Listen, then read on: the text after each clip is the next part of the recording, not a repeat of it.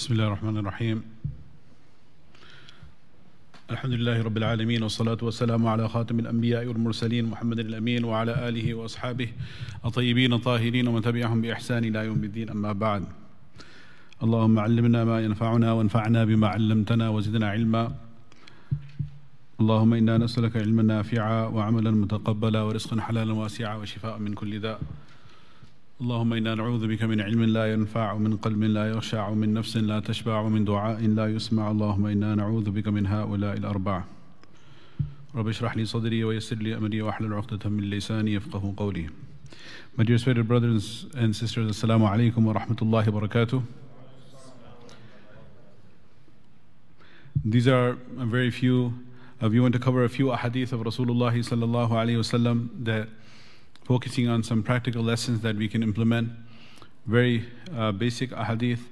These hadith today, we do not necessarily need to delve into more academic discussions, but rather how we can apply this in our life, in our lives, inshaAllah.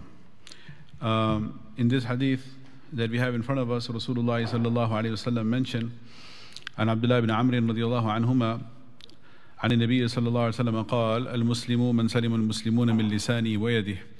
The true Muslim is the one who avoids harming Muslims with his tongue and his hands.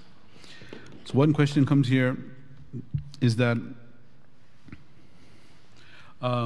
if a person does not have ibadah to his credit, he's not performing salah, he's not giving the zakat, he's not going for hajj, and maybe he even has problems in his muamalat, in his dealings, or even his aqaid, and he just ensures that Muslims are not hurt from his tongue and his hand. Does that now mean he is a complete Muslim? Absolutely not the case. So this is sometimes wrong interpretations people take from such a hadith. The reality is that we have to take the entire deen together. We can never understand one hadith and give up the rest of the hadith, rest of the ayat of the Quran. We have to understand the deen in its totality.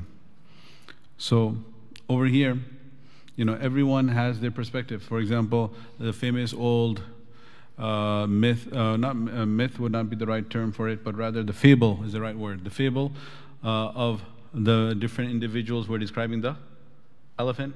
The blind individuals were describing the elephant. So the one blind person, he goes. Now, of course, by definition, if they're blind, that means they do not have sight. So they are going to describe the elephant based on their perception of feeling it. So one blind individual, he was asked, "Can you describe the elephant?" He said, "It is like a pillar," because he felt the leg of the elephant. The other one said, "It is a sharp, long thing." He felt the tusk. The other one said, he felt the trunk, and the other one felt the ears. So whichever portion of the elephant they felt, they said, "Oh, that's how the elephant is."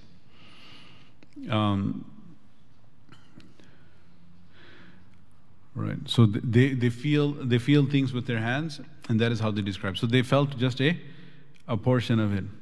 And then they felt that is the entire description of the elephant.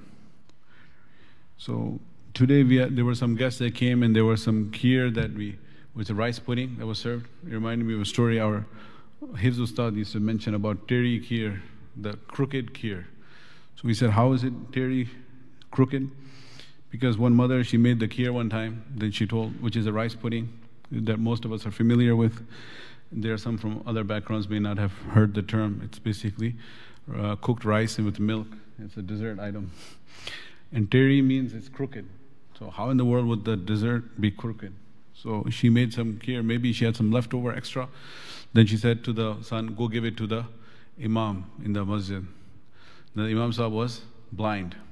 So the boy, he brought the kheer. Now he does not have the ability to speak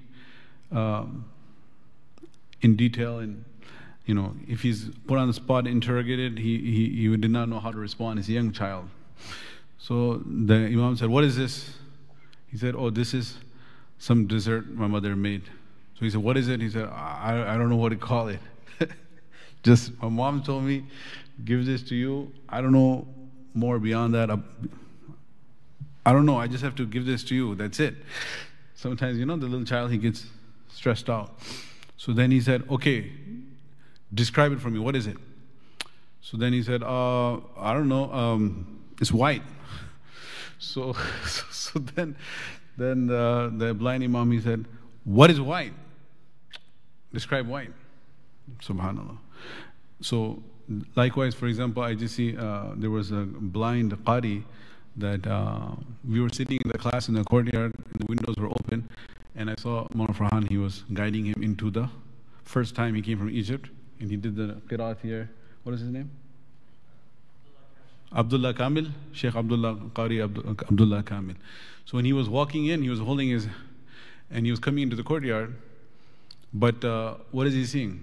He has no idea where he's going, what mashallah, the beautiful structure around him, he cannot determine that.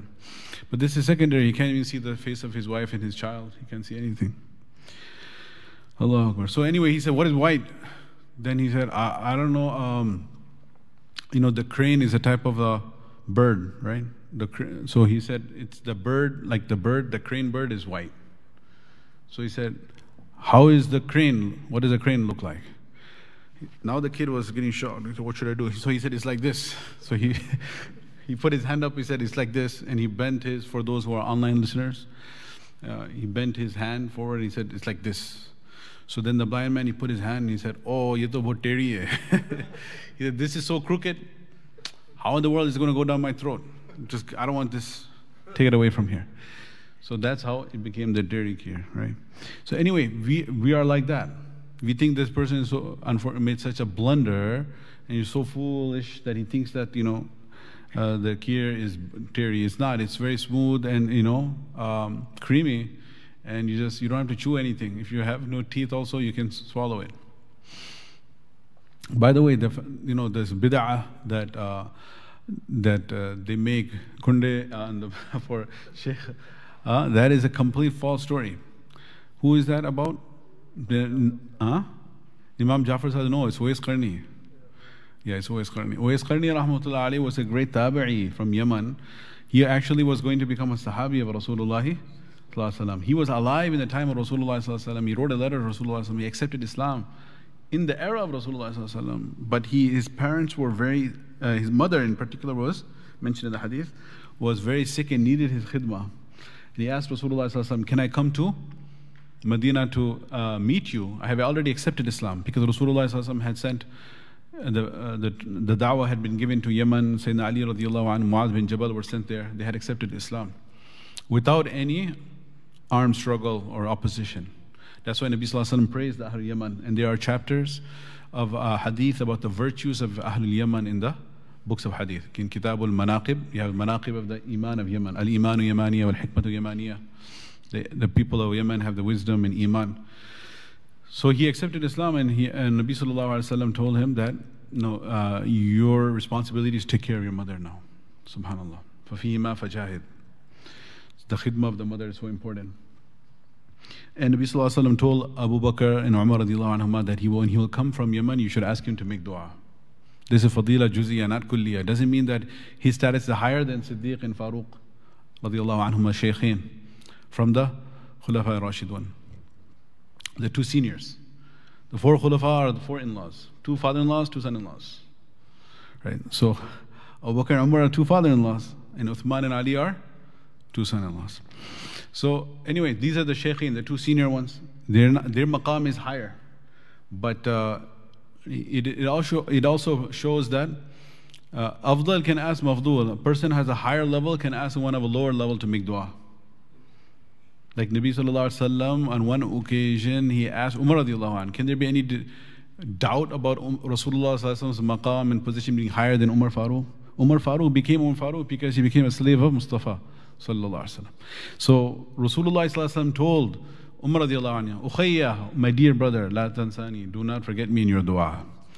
And Umar radiallahu anhu said, قَدْ قَالَ Rasulullah sallallahu alaihi wasallam kalimatan. He said such a statement that I would be most happy and glad to trade the entire world in exchange for that one statement. When he asked me to make dua for him, I cannot believe it. I cannot get over the pleasure of that statement.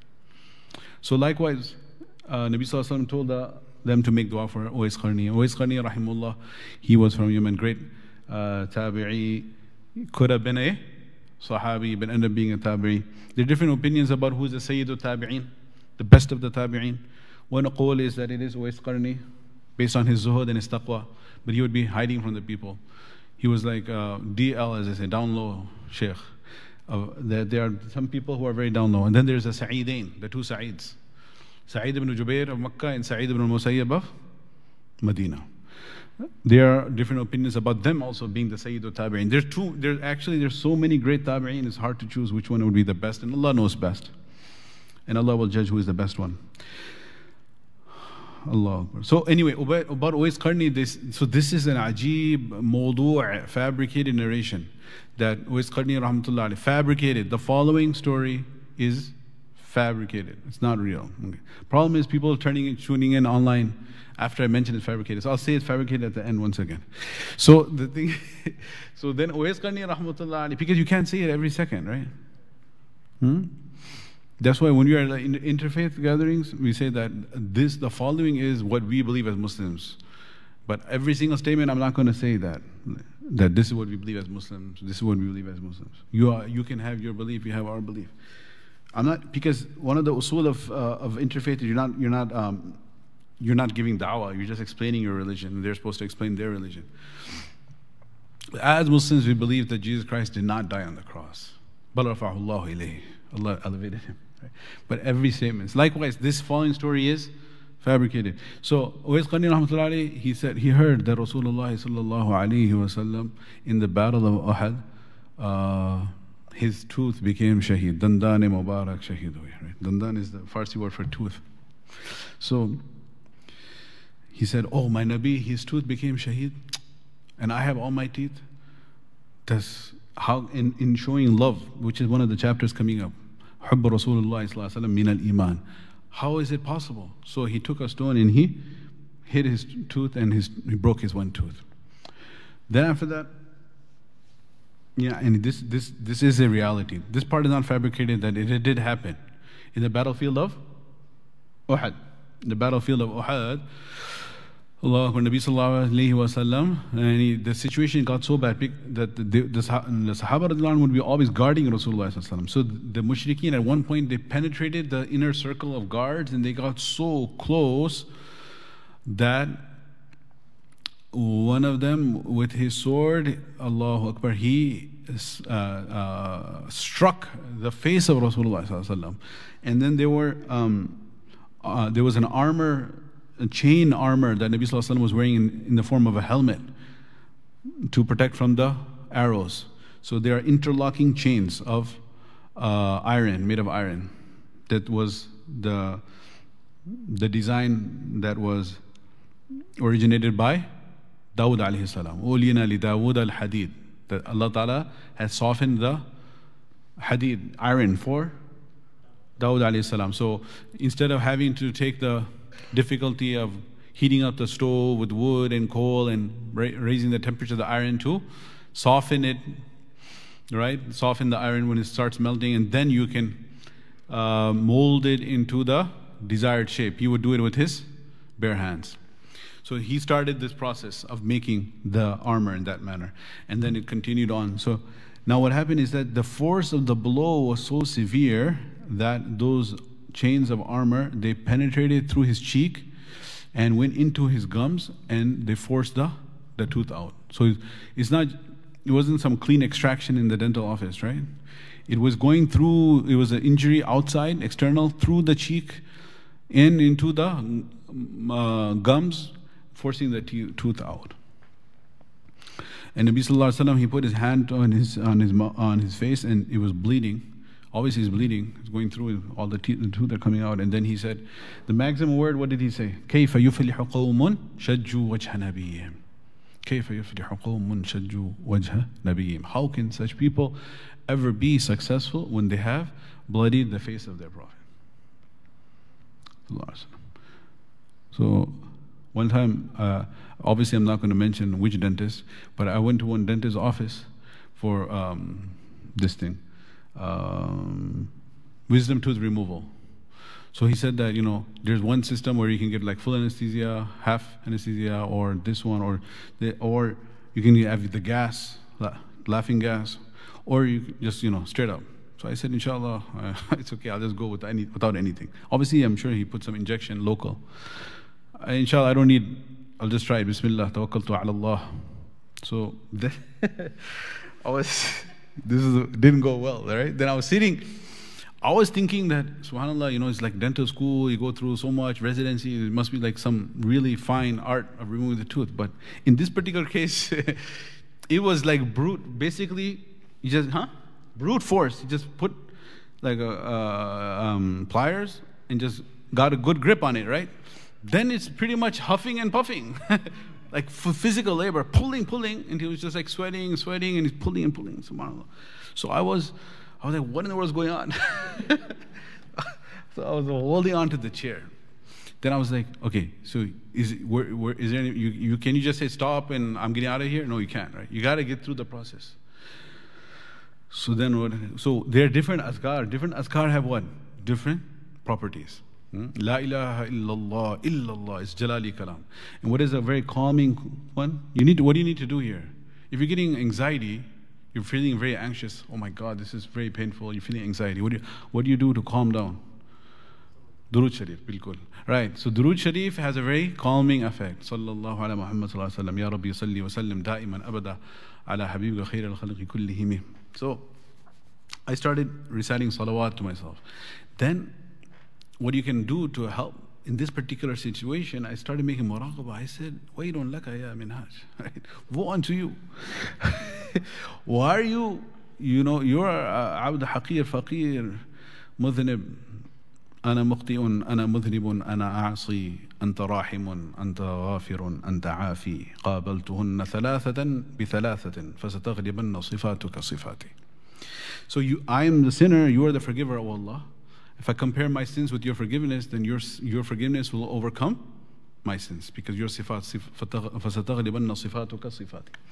I said that, think about Rasulullah. Time to make muraqabah, because you don't have the laughing gas, you don't have anesthesia, nothing going on. You chose it. You willingly signed, I don't need all of the above.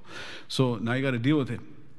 So make muraqabah. Rasulullah was he, this is a quote unquote, hopefully hygienic dental office, and it's a controlled environment to a certain extent. But Nabi Sallallahu Alaihi Wasallam was in the heat of the battle. To make tasawwur of that. And he's getting smacked on his. He was smitten with the sword, is attacking him on his face, and his tooth is coming out. What type of extraction was that? What type of extraction is this? Your Nabi Sallallahu Alaihi Wasallam went through so much pain. So you start thinking about that. When you start thinking about the pain of Nabi Sallallahu Alaihi Wasallam, what happens to your own pain? It goes away. You realize it's insignificant. It doesn't even count. Don't be a wuss. Don't be a sissy. Don't be weak. Imagine the pain of Rasulullah. And then you continue to recite salawat. And then it became easy to bear. So this is a tip, practical tip, if you are ever in such a situation. Anyway, so he said that then after he took out one tooth, who did? Uwais Qarni rahmatullahi, in the fabricated narration. Then he said, how do I know it was this one? Maybe it was the other one.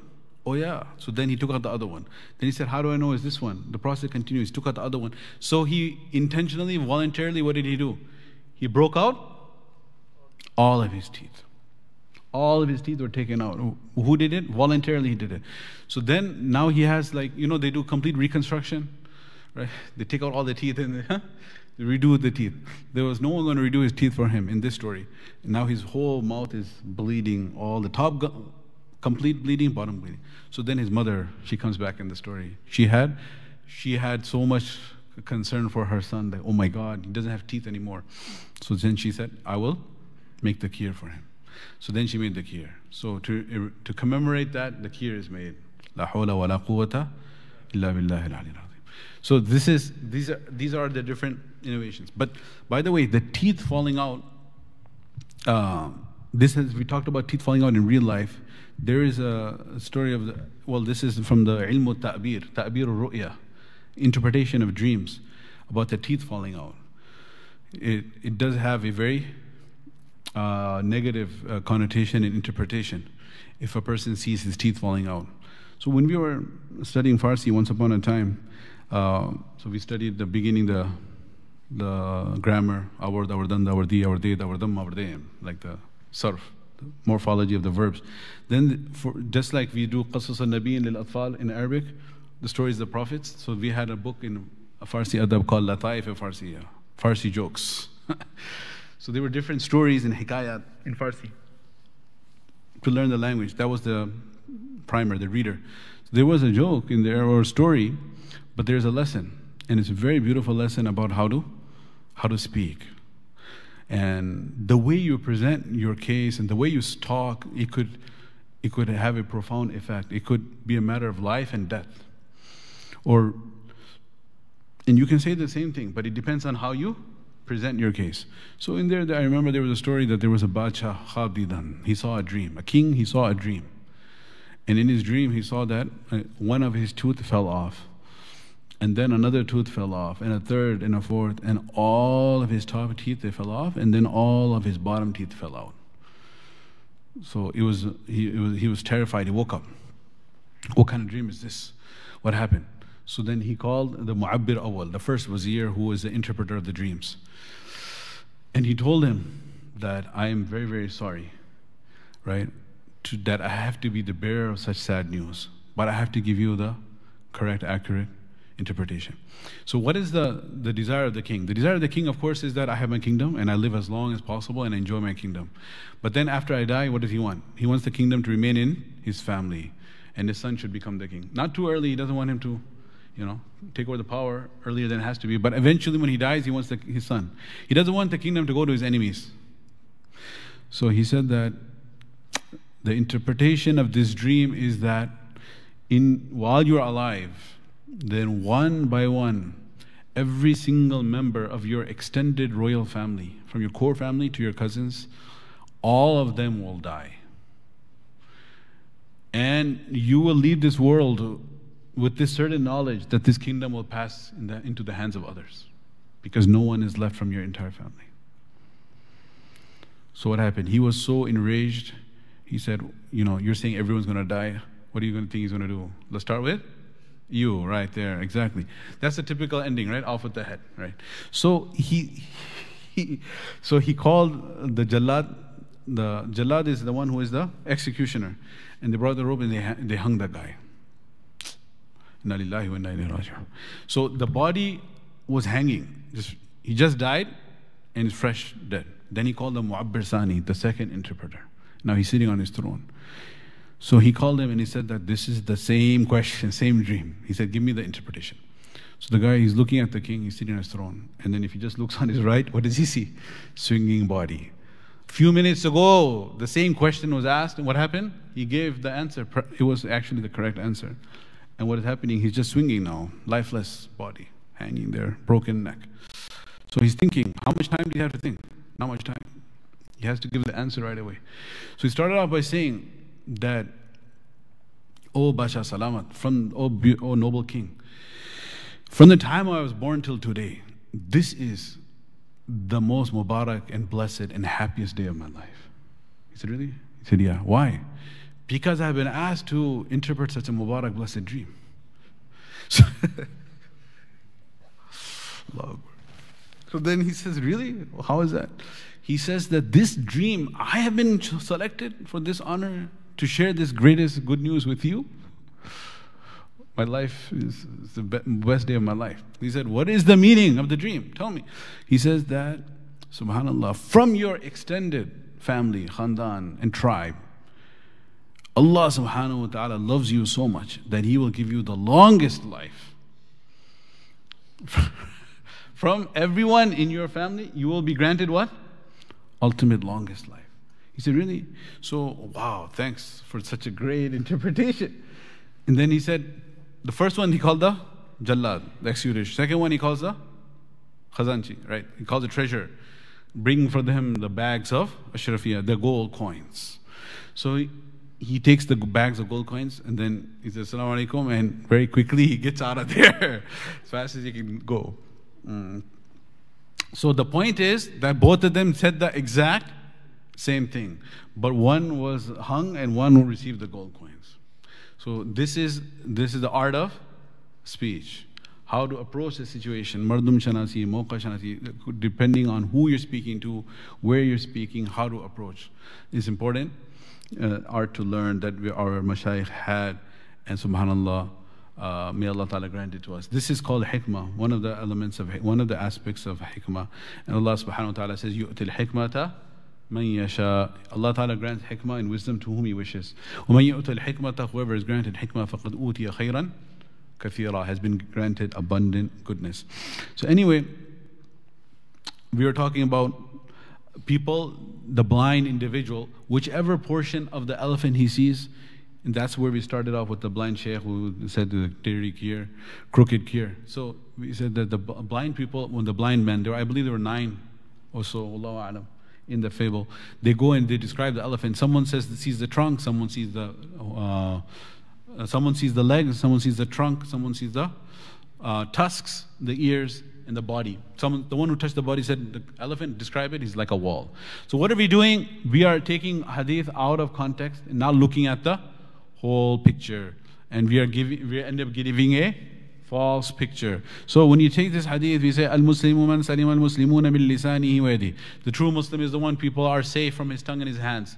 Then we'll say that all you got to do to be a true Muslim is make sure you do not hurt anyone, be nice and kind, and you are the true Muslim. The rest of the ibadat and prayers are inconsequential. So that is a wrong interpretation. So there are quyud, there are clauses that may be mentioned and may not be mentioned. And where do we come up with these additional clauses? By looking at the entire deen. What is the clause here? مَعَ مُرَاعَاتِ بَاقِي الْأَرْكَانِ. Along with mura'at, meaning making ri'ayah, considering the rest of the obligations. So al-Muslimu, the true Muslim is the one, salim al-Muslimuna min lisani, with the other Muslims are safe from his tongue and his hand, ma'a mura'ati sa'iril ahkam, along with considering all of the remaining injunctions. As long as you're fulfilling all the injunctions, then on top of it, other Muslims are safe from his tongue and his hand. Now that person is going to be what? A complete Muslim, a perfect Muslim. And then the second question comes here from the word salim al-Muslimun. Muslims are safe from his tongue and his hand. Does that mean that he can harm non-Muslims? No. He cannot harm non-Muslims. In fact, Muslim and non-Muslim are categories of human beings. And beneath human beings are a higher level. They're ashraf al-makhluqat, the best of the creation. وَلَقَدْ كَرَّمْنَا بَنِي آدَمَ. He honored the children of Adam. The non-Muslims are also what? Children of Adam. Non-Muslims are also human beings. So forget about non-Muslim human beings. They are underneath the human beings. You have the maqam of hayawanat, animals. So harming an animal is also haram. There are so many hadith about it. Rasulullah ﷺ mentioned about the woman who is performing all her salah, but she does not feed her cat, right? And we all know about the hadith. Even like starting the cat, okay, that's pretty extreme. How about just for a while, the Sahaba, if they're on their camels and then they meet someone after a long time and they pause and they're talking to each other. They're not talking, till sundown. They're just talking for a few minutes. They have to go on. But even that period of time that they're talking to each other, Nabi Sallallahu Alaihi Wasallam said, why are you making your camels like karasi, like chairs? Don't have to unnecessarily burden them with all the weight on top of them, and you're there and you're talking. Get off and talk. Subhanallah. Look at how merciful Rasulullah Sallallahu Alaihi Wasallam was. And you cannot do target practice with animals. There's so many ahadith about animals. So we cannot hurt animals, much less disbelievers. So why are Muslimun mentioned here? So one is kharaja makhraj al-aada. This is because habitually the Muslims were living with Muslims. They were interacting with Muslims in Madinah al-Munawwara and Dar al-Islam, in the Islamic environment. They're interacting with Muslims. So that is why it is being mentioned. Like Allah Ta'ala says about the Muslim society, the men, they interact with men, and the women interact with women. So Allah Ta'ala says, Ya ayyuhalladhina amanu ijtanibu kathiran min adh-dhanni inna ba'da adh-dhanni ithmun wa la tajassasu. Or the ayah before that, what is it? يا أيها الذين آمنوا اجتنبوا كثيرا من الظن إن بعض الظن إثم ولا تجسسوا ولا يغتب بعضكم بعضا يحب أحدكم أن يأكل مع أخيه ميتا فكرهتموه واتقوا الله إن الله تواب رحيم يا أيها الناس إنا خلقناكم من ذكر وأنثى وجعلناكم شعوبا وقبائل لتعارفوا إن أكرمكم عند الله أتقاكم إن الله عليم خبير. These are the ayat from Surah Al-Hujurat.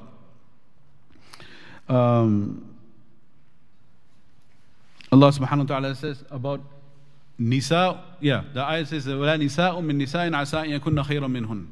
Allah Ta'ala says that لَا يَسْخَرْ Yeah, لا يسخر قوم من قوم عسى أن يكونوا خيرا منهم. Men should not mock other men. Perhaps the men that you are mocking are better than you are. ولا نساء من نساء عسى أن يكون خيرا منهن. Nor should women mock other women, because the women that you are mocking may be better than you, or women who are mocking them. So why is it separated like this? That, oh men, you should not mock other men, because the men that you are mocking may be better than you. And oh women, you should not mock women, because the women you are mocking may be better than you. Even though generally everything is included together in the Quran, but they're separated here because to highlight the fact that in social gatherings, when people are together, that's where they end up falling into all of these sins of ghibah and backbiting and mocking. And in a Muslim society, it is not possible for men to be mocking women or women to be mocking men, because they wouldn't be mixing. Men would be meeting with men, so that's why the possibility of men mocking men exists. And women would be meeting with women, so the possibility of women mocking women would exist. That's why, based on the Muslim mu'ashara, those things have been highlighted and said that that should not happen. So likewise, Muslims would be intermingling with Muslims. And there is such a profound wisdom we see of Umar bin Khattab radiallahu ta'ala anhu, that in his khilafah, he is the founder of Kufa and Basra, the two cities in Iraq. So he selected, in fact, the site of where the city should be. Like this whole modern subject of city planning. When is you plan the architecture of a home? When is you plan an entire city? So he's one of the major developers of this whole study in science of city planning. Umar bin Khattab radiallahu ta'ala an. So he selected the site where the city should be. Then he drew up the plans for the whole city. He said these are the different quarters where the different tribes are going to live, and each section would have their own local masjid. Then there was a jami', a big masjid where they would perform Jum'ah, and this is the commercial district where the souk and the bazaar will be. And the entire city, he drew up the plans. And why did he found the city of Kufa and Basra? Is because the Persians, they did not all of a sudden accept Islam the way that the Byzantine Empire people, the Christians of Sham did. So there were two empires, right? There's the Sassanid Empire, the Persian Empire in the east, and then there's the Eastern Roman Empire. Ironically, they're in the west from Arabian perspective. They call it the Eastern Roman Empire, east of the Western Roman Empire in modern day Italy. So anyway, the Christians and the fire worshippers. So the Christians, they accepted Islam by and large. So in Sham, in Syria, Lebanon, Israel, Palestine of today, Jordan, they accepted Islam. So he didn't form individual Muslim cities. He didn't establish that. So Dimashq, for example, Damascus is one of the oldest continually inhabited city. It was already an ancient city in the time of Rasulullah sallallahu alaihi wasallam. But in the east, the Persians did not accept Islam. They held on to their culture. You know what? As Islam spread in the West, what happened? Do you think Moroccans spoke Arabic? Absolutely not. Tunisians, Libyans, they have nothing to do with Arabia. They're all the way northwest Africa. Why are they speaking Arabic? Because as Islam spread in the West, the language Arabic spread. But in the East, what happened? It came blocked right there with Persia, Iran. Farsi. I was speaking about Farsi a few minutes ago. We learned Farsi too. Why? Because as Islam spread east, what spread? Farsi spread. Instead of Arabic spreading, the Muslim language became Farsi. So as Islam is spreading the east, what's spreading? Farsi is spreading. And Shah Wali al-Dahlawi rahmatullah alayhi was so much later, he is the first person ever to translate the Quran into Farsi. And then his sons, they translated it for the first time into Urdu, which is the language of the army camps. Because in the armies, the Mughals, there were some people speaking Sanskrit original a little bit, then there's Farsi, then there's Arabic, then there's Turkish, and they all mixed it together and became Urdu. That's how Urdu was born, right? So anyway, so these Persians were not all accepting Islam, so Umar radiallahu ta'ala anhu said, we don't want the Muslims to living with the non-Muslims and getting affected by their culture. So he literally founded these Muslim majority or Muslim, I wouldn't say necessarily Muslim only cities, but definitely Muslim majority cities. Kufa and Basra. And he said, the Muslims, you should live here. Don't live in Madain, which was the capital of the Persian Empire, because it's dominated by the Majusi culture, Majusi ideology, and Majusi religious practices. And of course, he didn't convert them by the sword. The reason you can't convert by the sword is because it's impossible, even if you wanted to. Right? Because what is the reality of faith? Belief in the heart. You can dictate outward behavior, but you cannot dictate the conditions of the heart. Like if you say, okay, I'll kill you if you don't become a Muslim, then what will happen? Behave like a Muslim. So he may act like a Muslim, he may pray like a Muslim, but can you rule what's inside his heart? No, he may be hiding his kufr inside the heart. So likewise, like the Spanish Inquisition, the opposite. They forced people to become Christians, but they're hiding the iman inside until they died. So that's why Allah subhanahu wa ta'ala in the Quran, He does not prohibit compulsion in faith. He negates the possibility of compulsion in faith. For example, the Quran doesn't say, La tukrihu, do not compel people to believe. Rather, Allah Ta'ala says, La ikraha fid deen. This is called the difference between nafi and nahi. One is negation and one is prohibition. There are two things. Think about this. One is negation, to negate, nafi. And one is nahi, prohibition. I do recall we talked about this maybe in this class or some other class. Do you remember the difference between nafi and nahi? Anybody can share? No? Okay. I don't want to waste your time. Aapko yaad hoga na? Achha. Aap regular hai? Okay. So, then I'm not wasting time if I'm repeating it. So one is like, for example, simple example is eyesight. Okay? So if I tell you, you have mashallah good, everyone sitting here has eyesight. We talked about blindness just a while ago, now we're talking about eyes again. So if you have eyesight, Allah has given you, then for you I would, or Allah would, and Allah has in fact, the Nabi Sallallahu Alaihi Wasallam has already, the Sharia has, and I would remind as well, and all of us would remind each other what? With prohibition. Don't look at haram. Yes or no? Yeah. وَقُلْ لِلْمُؤْمِنِينَ يَغُضُّوا مِنْ أَبْصَارِهِمْ. You could tell me too, in fact, and you should remind me and I should remind you. Don't look at haram. So when I say don't look at haram, this is prohibition. What is this? Prohibition. So prohibition means, in Arabic it's called nahi. You've heard of the term nahi anil munkar. Amar bil ma'ruf and nahi anil munkar. What does amar bil ma'ruf mean? Inviting towards good. And nahi anil munkar? Forbidding evil. But for good there's so many words, right? Amar bil hasana. Hasanat is good deeds. And amar bil ita'a, obedience is good deed. Obedience of Allah. And since there's nahi anil khati'ah, nahi anil ma'siyah, nahi anil sayyah, why nahi anil munkar? Because there's a lesson here in these words. Mufti Shafi Sahib mentions in Ma'arif al-Quran that for good deeds there's so many words and for sins there's so many words. But why is it amar bil ma'ruf? And why is it nahi anil munkar? Because ma'ruf linguistically means that which is well known. From ma'rifah to know. Arif is the one who knows, and ma'ruf that which is known. So arif is the one who knows, and ma'ruf that which is well known. So that which is well known to be the deen, you invite towards that. Meaning, what is well known? That in concerning which there is no ijtihadi ikhtilaf. So, for example, raising the hands in salah, rafal yadain, in the beginning is ma'ruf. But before you go into ruku, after you come up from ruku, in between the sajdas and all of that, this rafal yadain is what? It's an ijtihadi matter. Or saying ameen loudly, is that ma'ruf? Is not. So you will not have a campaign of rafal yadain or campaign of ameen bil jar. Even though we have a Shafi fiqh department here and we have a Shafi faqih who came and visited us today after dhuhr, and we have Shafi'iyah here sitting with us, Sadatuna Shafi'iyah. They will not have a campaign amr bil ma'ruf, right? Or likewise from the Hanafi perspective. And nahi anil munkar. What's munkar? Ma ankarahu shar'u, ma ankarahu al-aqlu salim, ma ankarahu al-fitra, ma ankarahu, that which has been rejected by the entire Sharia, and there's no ikhtilaf. Like shrimp. You cannot have a campaign against shrimp. Like we'll have a monthly seminar that shrimp is haram, you better not eat shrimp. If you eat shrimp, you're going to have a breath test outside, right?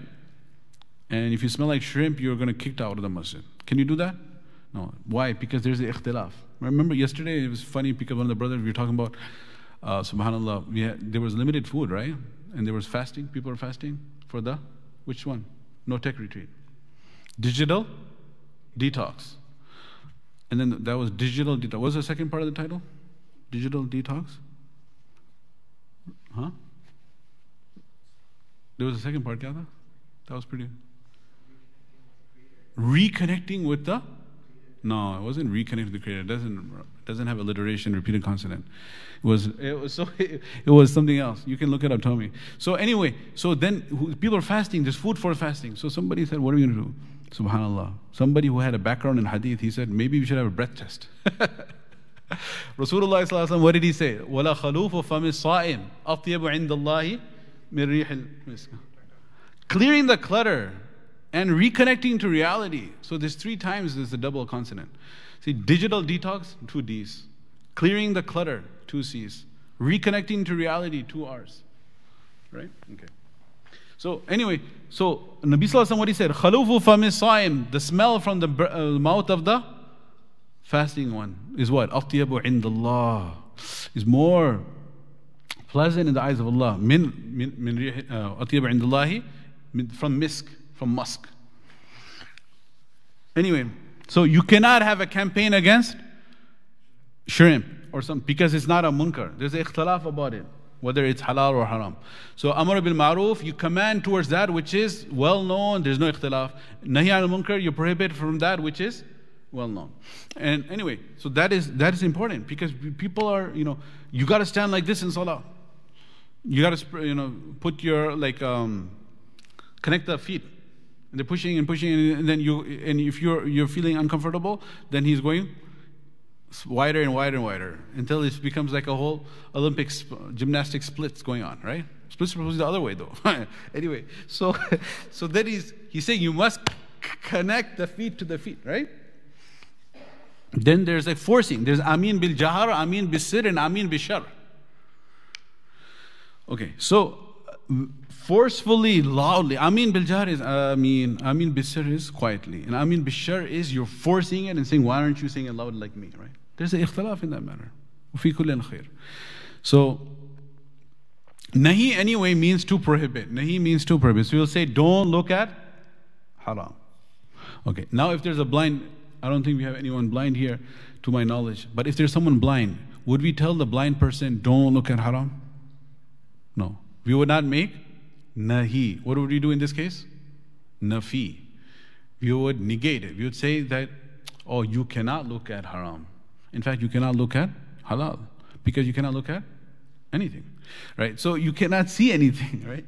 So, subhanAllah, this is called nafi. One is called nahif. You understand the difference? One is to say, don't do it, that's prohibition. One is to say, you can't do it, that is negation. So this is the simplest example for us to see. Allahu Akbar. So Allah Ta'ala in the Quran, He says, La ikrah, la li nafil jins. Li nafil jins or nahil jins? Nafil jins. Okay, so Allah Ta'ala says, La ikraha fi deen. There is no compulsion in deen. Meaning, He negates it. He says, you cannot compel anyone in faith. He's not even saying, don't do it. He's saying it can't happen. You got it? So this is something super obvious, right? But sometimes it becomes a very important thing when it comes to fiqh and ikhtilafat and deeper understanding. Like Nabi Sallallahu Alaihi Wasallam said, you should not divorce your wife when she's on her period. And Abdullah bin Umar radiallahu anhu made that mistake. Then Nabi Sallallahu Alaihi Wasallam said to Umar, Mur ibnaka fal yura ji'aha. Tell your son Abdullah to take his wife back in his nikah.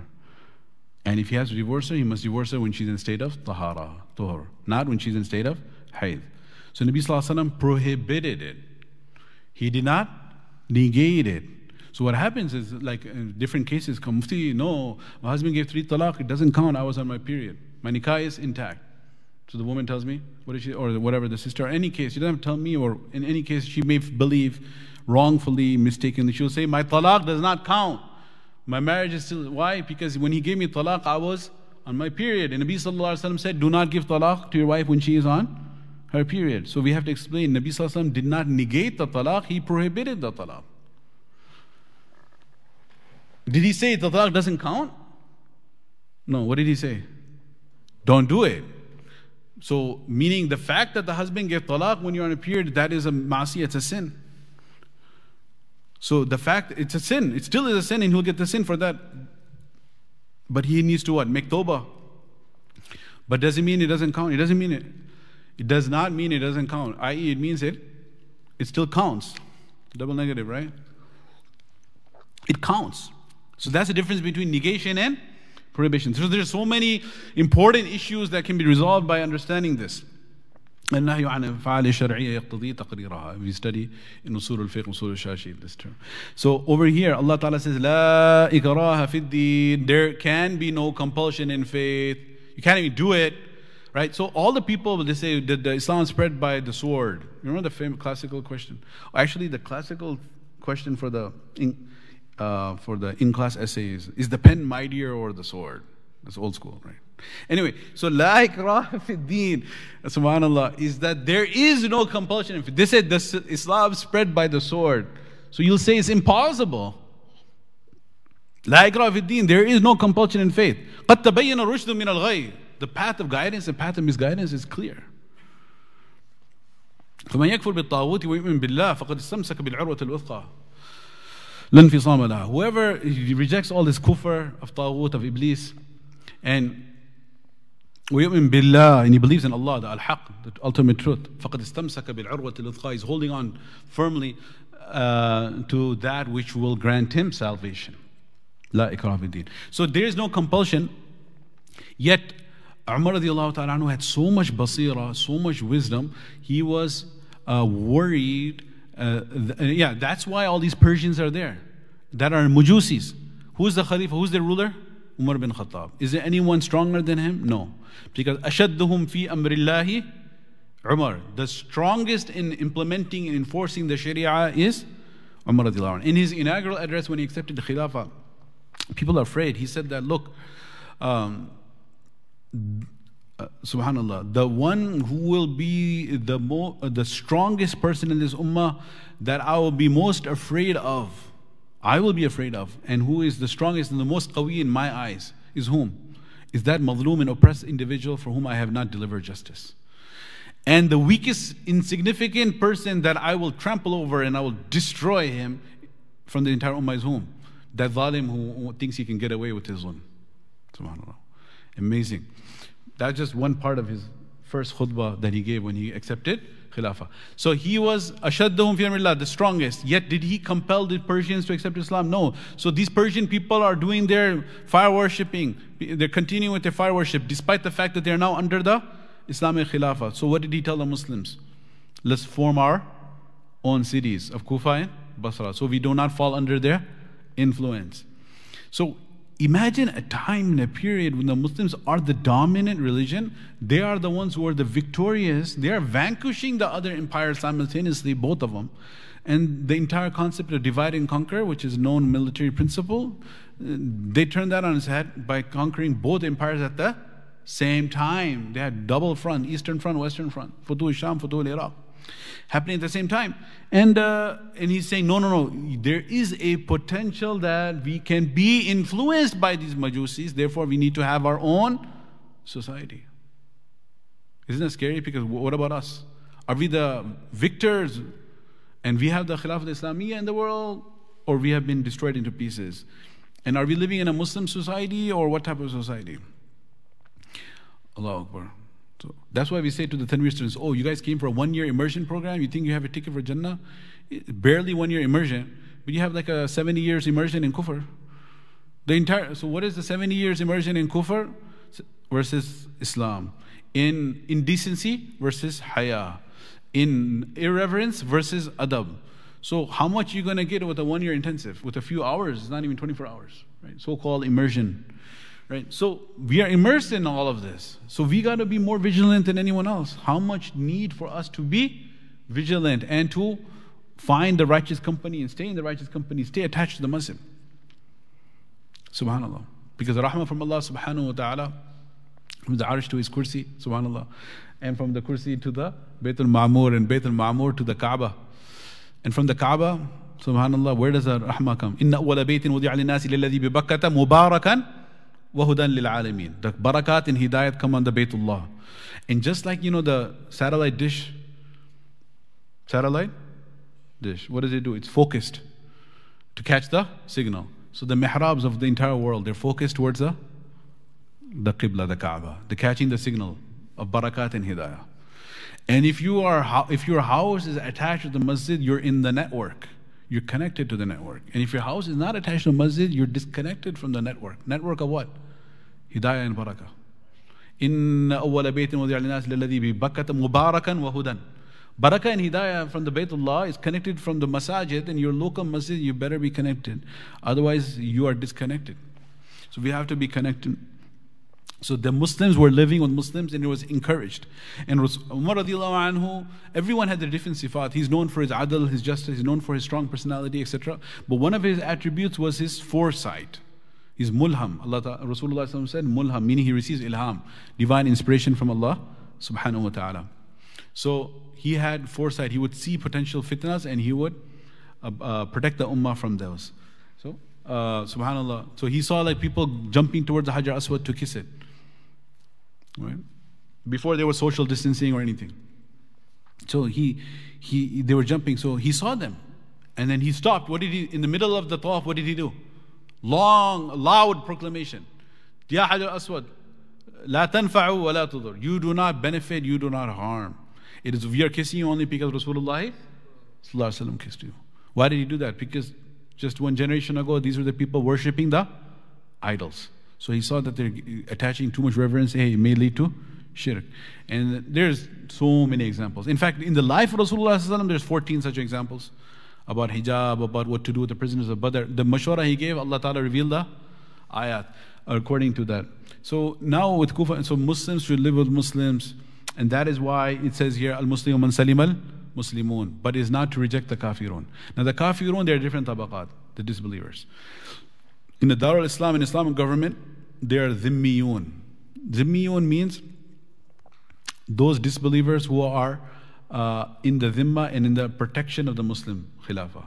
This is it gets a lot of bad rep, the jizya. The jizya tax was so minimal, it is like couple gold coins for how long protection? For the entire year. Entire year, a few gold coins they would give, and then they get their house are protected, their lives, their dima'uhum amwalahum, meaning their blood and their wealth, and a'radhum, their honor, and their religion, freedom of religion too. All of these are protected, and they're exempted from military service, and they don't give zakat. That's all they have to give. Zakat is for the believers.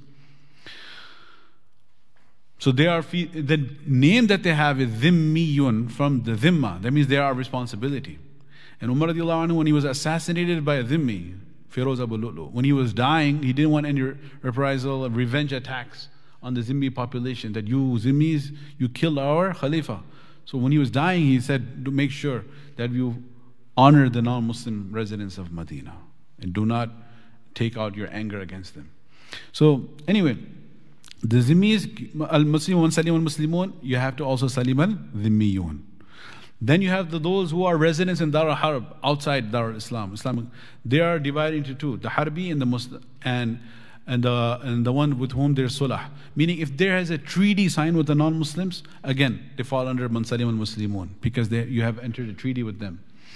And if the non-Muslim, he comes to visit the Dar al-Islam as a business visa, tourist visa, right, in the past as well, they would have a visa. That person is called a Musta'man. His title is Musta'man, from Aman. He is the one who has been granted Aman, safe passage. You may tour the Dar al-Islam. Then there's no borders. All the way from the western Andalusia, from Spain to the east, is all one Islamic Khilafat in the past. Banu Abbasiyya, Banu Umayyah time. So, or even the Uthmani time, the last one. So he can travel the entire Dar al-Islam, and he's called a Musta'man. He's also Man Salim al-Musta'minin. So Muslimun, Dhimmiyun, Musta'minun. Then you have the Harbi from Dar al-Harb in active battle. What are you going to do there? You're going to say al-Muslim man salim al? No, that's the only one that is not included here. When there is a non-Muslim Harbi and there is an active battle taking place, obviously in the battlefield, he's coming out with his weapons to kill you, and it's a matter of kill or be killed at that point. So they're the only one that is exempted from this. Allahu Akbar. And then you have millisani wa yadi, from his tongue and his hand. The scholars say that the pain inflicted by the tongue is more severe than that by the hand, and that is the reason it's been mentioned first. The wounds inflicted by the spears can eventually heal, and the wound inflicted by the tongue will never heal unless Allah makes it heal. So this is the reason the tongue has been mentioned before the hand. May Allah subhanahu wa ta'ala protect us from utilizing your tongue in such a manner that will be hurting any individual. And then it goes on, وَالْمُهَاجِرُ مَنْ هَجَرَ مَا نَهَى اللَّهُ عَنْهُ. The true muhajir is the one who abstains from that which Allah subhanahu wa ta'ala has prohibited. We talked about the different forms of hijrah. Hijrah from Dar al-Kufr to Dar al-Islam, from Dar al-Harb to Dar al-Islam, Dar al-Aman. I believe we had these discussions. Then it goes on. Oh, there's this other sanad. I think, subhanAllah, we should maybe stop with this. It's been too. Or I'll just briefly mention a few points about this so that it is not that we just stuck on that one hadith that we had actually begun last time. This is a new one. I'll make this a few minutes and we'll make a dua. Bismillah ar-Rahman ar-Rahim. وبالسند المتصل منا إلى الإمام هما محمد إسماعيل البخاري رحمه الله قال حدثنا عمرو بن خالد قال حدثنا الليث عن يزيد عن أبي الخير عن عبد الله بن عمرو رضي الله عنهما أن رجلا سأل النبي صلى الله عليه وسلم أي الإسلام خير? Which form of Islam is the best? قال تطعم الطعام, that you should feed food. وَتَقْرَأُ السَّلَامِ عَلَى مَنْ عَرَفْتَ وَمَنْ لَمْ تَعْرِفْ, and that you should say the salam to those who you know and those whom you don't know. So just a highlight for the next time, there is this whole beautiful discussion, and in the discussion we will learn a lot of things on the side, as typically we've been doing, about this whole genre of so many different practices when it is asked which is the best one. And Nabi Sallallahu Alaihi Wasallam gives so many different answers every time. Not every single time, but many times he's giving different answers. Why? So what are the different answers he gave? Over here, of course, he says تُطْعِمُ الطَّعَامِ, but we don't just stop with what's here, right? We want to study all the other ones. So there's a long discussion I was planning to go into, but inshallah next time. Which one Islam is the best? Sometimes he says تُطْعِمُ الطَّعَامِ. Sometimes he says بِرُّ الْوَالِدَيْنِ, taking parents. Sometimes he says الصَّلَاةُ عَلَى وَقْتِهَا. So he gives salat on its appointed time. Sometimes he says al-jihad fi sabilillah. So first we're going to cover all the highlights for next time, inshallah al-aziz, if Allah gives tawfiq. What are the different actions Nabi Sallallahu Alaihi Wasallam said they are the best? We cover them. Then the question will be, why is he giving different answers? Is it different because of his particular state at that time? Or is it different because of the state of the person who is answering the question? Or is it different because of the state of the condition of the time around? So, and then different ahwal of the mutakallim, speaker, different ahwal of the mukhatab, the one being addressed, or different ahwal of zaman, of the time. And this is to interpret all of these hadith. And then also, how does that apply in our life? When the condition changes, the hukum may change. Like da'wah fi sabilillah is so virtuous. And then now, it's last 10 days of Ramadan. So which one is more virtuous? I'tikaf or something else? Or like, subhanallah. Abdullah bin Abbas radiallahu ta'ala anhuma, somebody came to ask him for some need, and what did he do? He left the i'tikaf and he ran out. And someone said, hey, you're in i'tikaf, you're going out to help someone. He said that Nabi Sallallahu Alaihi Wasallam told me the virtues of helping somebody versus i'tikaf. What is the hadith? Allah subhanahu wa ta'ala will give so much more reward than helping someone else. So you take that hadith and you apply it to the last 10 days of Ramadan, it's incorrect. Why? Because Nabi Sallallahu Alaihi Wasallam never left the masjid in the last 10 days of Ramadan. 1 year he missed it and then he did it, qada of it. So this hadith is about nafal i'tikaf. So depending on the situation, the time, the hukum changes. Depending on the mutakallim, the hukum changes, the ruling changes. Depending on who is being addressed. So we're going to cover that. Likewise, we have on the opposite side, what is the biggest zulm? So this is a wording comes in the Quran so many times. وَمَنْ أَظْلَمُ مِمَّنْ مِنْ افترى على الله كذبا ومن أظلم ممن منع مساجد الله ومن أظلم. Who can be a greater zalim than this one? Who can be a greater zalim than the other one? Wait a second. There's only one most zalim, right? So how do we reconcile this? So we're going to, inshallah, talk about that. And of course, the general meaning of the hadith is there, that we should feed food. Then the question, who do you feed? Is it feeding Muslim or non-Muslim? Feeding ulama, feeding sulaha, fasiqeen, feeding hungry, and the nature feeding, etc. When is it farad, when is it sadaqah? And saying salam. What is the meaning of salam? Assalamu alaikum wa rahmatullahi wa barakatuh. Salam al-tahiyya and salam al-wada'. Right, there's an initial salam. When you see someone, it's the first salam. Assalamu alaikum wa rahmatullahi wa barakatuh. And then the final salam, like goodbye salam. Assalamu alaikum wa rahmatullahi wa barakatuh. وَإِذَا خَاطَبَهُمُ الْجَاهِلُونَ قَالُوا salama. When you interact with the jahil, ignorant people, what do you say? Salam. Which one? Tahiyya or wada'? Wada', farewell. Assalamu alaikum. No, so we're not saying, this is because we're at the end now, so we're going to say Assalamu alaikum. Do you remember in the beginning I said Assalamu alaikum? I did say Assalamu alaikum. So you're supposed to say Assalamu alaikum in the beginning, and then we're saying Salam at the end. There's subhanAllah in Jannah also. Salamun qawlam min Rabbir Rahim. And وَالْمَلَائِكَةُ يَدْخُلُونَ عَلَيْهِمْ مِنْ كُلِّ بَابٍ سَلَامٌ عَلَيْكُمْ بِمَا صَبَرْتُمْ فَنِعْمَ عُقْبَى الدَّارِ تَحِيَّتُهُمْ فِيهَا salam. So there's salam from Rabbur Rahim, there's salam of Malaika, there's salam of Ahlul Jannah to Ahlul Jannah. Salamun salama. May Allah grant us Dar salam, the place of salam, place of salamu alaikum. And then the ahkam of salam. Can you say salam to everyone? No. Wassalamu ala man ittaba al-huda. For the disbelievers, you say assalamu ala man ittaba al-huda. Anyway, these are all highlights for next time. We're going too long with the highlights. And to those whom you know and those whom you don't know, inshallah, we will try to study this hadith bi'idhnillahi ta'ala next time. May Allah subhanahu wa ta'ala give us tawfiq. Please forgive me for all the just random tangents and rants, but may Allah ta'ala accept all of your sabr jameel that you have been making here. Bismillah ar-Rahman ar-Rahim. Alhamdulillah Rabbil Alameen. Allahumma salli ala Sayyidina Muhammad wa ala ali Sayyidina Muhammad wa barik wa sallim. Allahumma barik ala Muhammad wa ala ali Muhammad wa barik wa sallim. اللهم اجعل اجتماعنا هذا اجتماعا مرحوما واجعل تفرقنا بعده تفرقا معصوما ولا تدع فينا ولا منا ولا معنا شقي ولا محروما. اللهم حبب إلينا الإيمان وزينه في قلوبنا وكره إلينا الكفر والفسوق والعصيان. اللهم اجعلنا من الراشدين. O Allah, grant us true understanding of the deen. O Allah, this beautiful deen, the beautiful ilm that your Nabi sallallahu alaihi wasallam has brought and has taught us. As he said, إِنَّمَا بُعِثْتُ مُعَلِّمًا, I have been sent as a teacher of mankind. O Allah, allow us to enjoy this the ilm, study this ilm, implement it, and O Allah, share this with others, Ya Rabbil Alameen.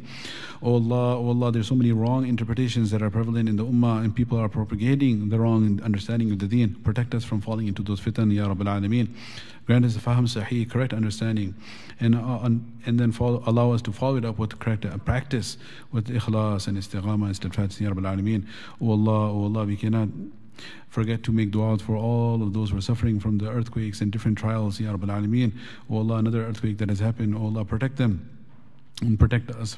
O Allah, grant them sabr jameel, elevate their status, Ya Rabbil Alameen, elevate their status, Ya Rabbil Alameen. O Allah, do not test us as you have tested them. O Allah, adim ni'mat al-fadl, ni'mat al-aman wal-amana alina, Ya Rabbil Alameen. O Allah, we seek your protection from zalazil wal-fitan. O Allah, from fuja'ati naqmatik, from your sudden anger, Ya Rabbil Alameen. O Allah, Allahumma inna na'udhu bika min zawali ni'matik wa tahawwali afiyatik. O Allah, we seek your protection min zawali ni'matik, that your blessings that you have granted us are taken away, and tahawwali afiyatik, that the afiyah, and meaning the salama and safety you have granted us, that you take it away from us, Ya Rabbil Alameen. O Allah, continue to keep us and our families and our loved ones and our masajid and our madaris and our marakis of da'wah and all the efforts of deen. O Allah, keep all of us protected and safe in this country and throughout the world, Ya Rabbil Alameen. O Allah, those who are tested with a test of sabr, grant them, O Allah, success in that, Ya Rabbil Alameen. O Allah, protect them from any future further, O Allah, pain and affliction, Ya Rabbil Alameen. O Allah, grant them such lofty status in Jannah that, O Allah, that they will never remember any of this pain that they're going through right now, Ya Rabbil Alameen.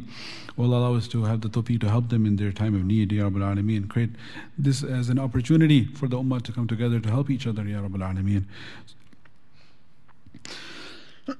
سبحان ربك رب العزة عما يصفون وسلام على المرسلين الحمد لله.